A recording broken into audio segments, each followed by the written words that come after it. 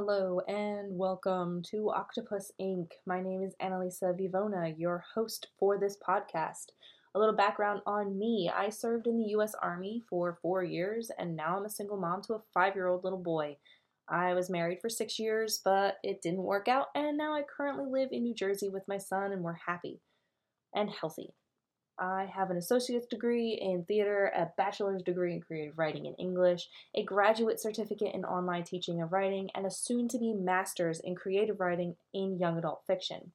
My goal for this podcast is to help young writers achieve their own writing goals, whether it's to finish writing a short story, writing poetry, or publishing a book. No dream is too small. This podcast is going to be full of writing advice, tricks I've learned, and processes to help aspiring writers do what they love. I'll read some things I've written, I'll share some pieces that I find inspirational, I'll read you some things from other books that help explain what I'm talking about, whatever helps me help you in 15 minutes or less. The examples that I use in this podcast will be fantasy or sci-fi related, simply because I work in those genres, but really these tips and suggestions can be used in other genres as well. Today we're going to be talking about getting started. Where do you start? How do you start? These are questions I get by a lot of friends who want to write their own stories, but just don't know how to get started with it. The answer to those questions, though, is tough because really there's so many ways to start telling a story. Whether you are a brand new writer or someone who has written 100 books, everyone has their own way to do it. Everyone's going to tell you something different, and it's up to you to figure out which one works best for you. You may hear writers tell you to just start writing.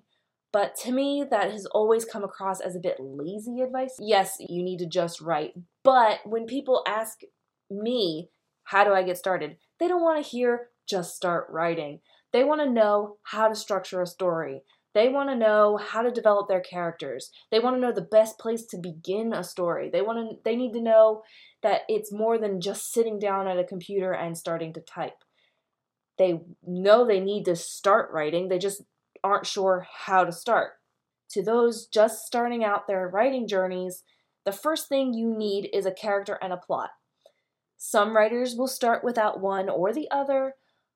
This will allow them to discover those things as they write, which can develop into some very interesting work.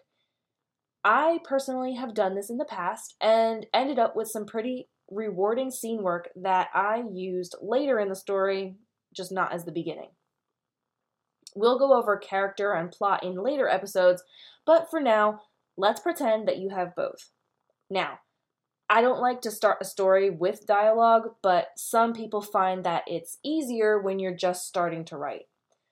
Some people will tell you to never start a story or chapter with dialogue, but honestly, each situation is going to be different. I have started chapters with dialogue. I just prefer not to start the very beginning of an entire book with dialogue.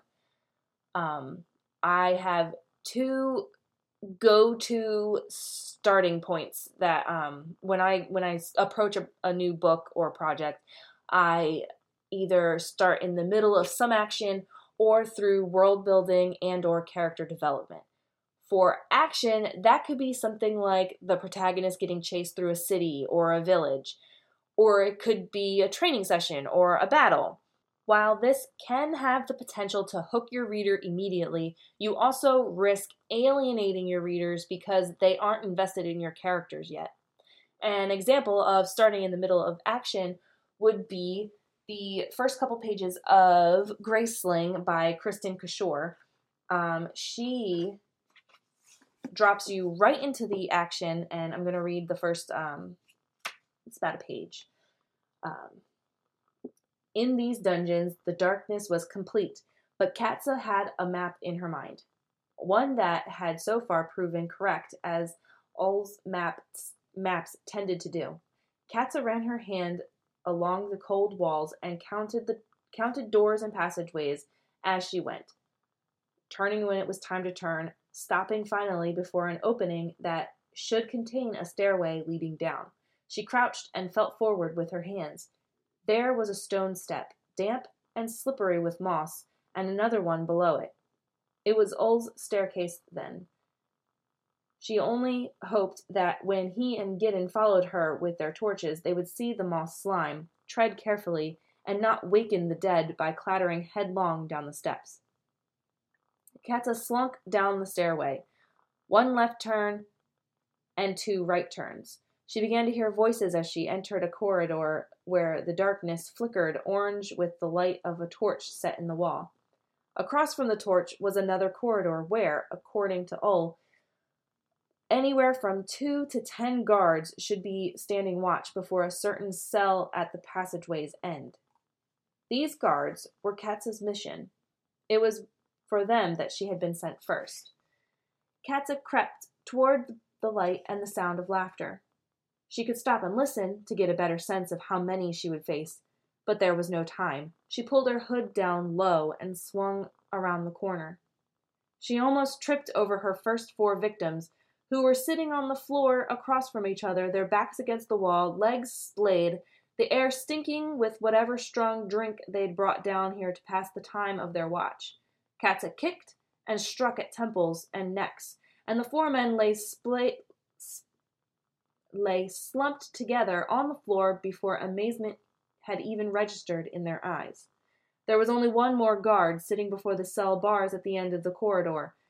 He scrambled to his feet and slid his sword from its sheath.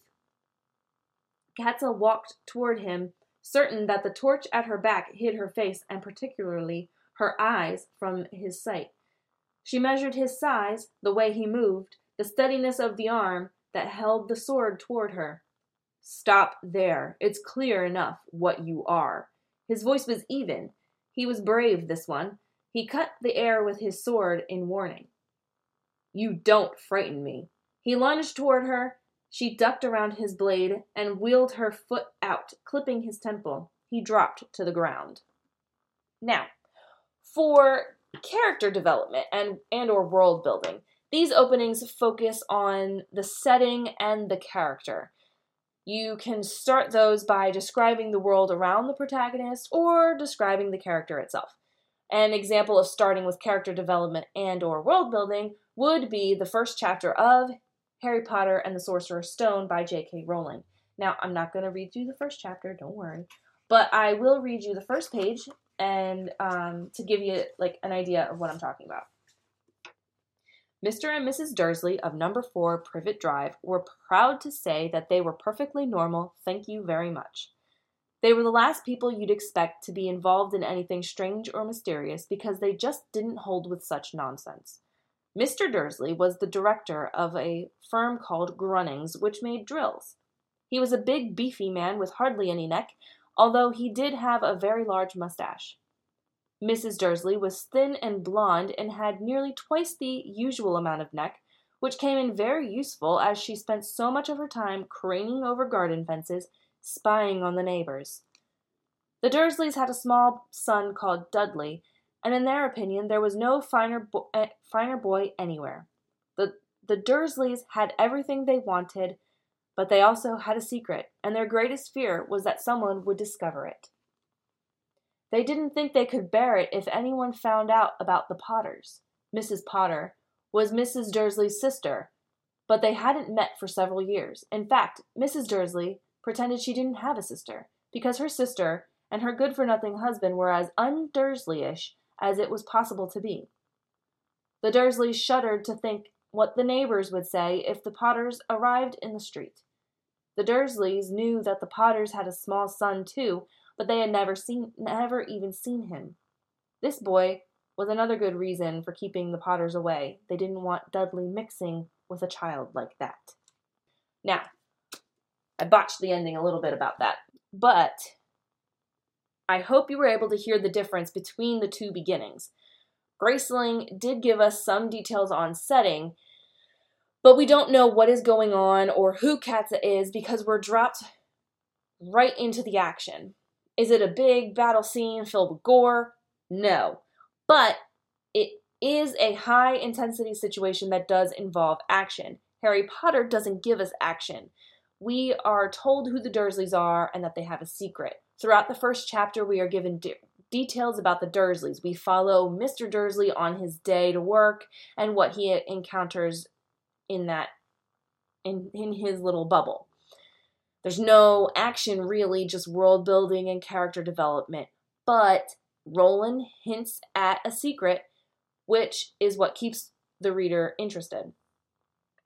The goal is to show your reader the beginning of your protagonist's story.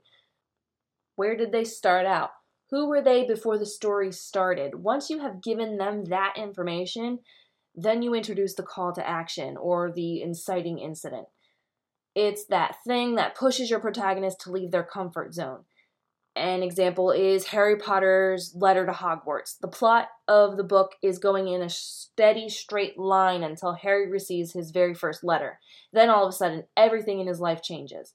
So when you sit down in your most comfortable chair and you have that glass of wine or a bottle and you're ready to start writing your story, ask yourself, what is the inciting incident? What is going to push my protagonist out of their comfort zone? Once you have that figured out, that's when you build the comfort zone. You show your reader what that looks like, so when the inciting incident occurs, your reader sees that change in the plot. Well, that is all I have for tonight's episode. If you have any questions about getting started, please shoot me an email. If there are topics you would like me to cover in an upcoming episode, please let me know. I hope you will all join me again for next week's episode. We'll be talking about brainstorming and workshops, which are always a fun time. This is me saying good night and happy writing.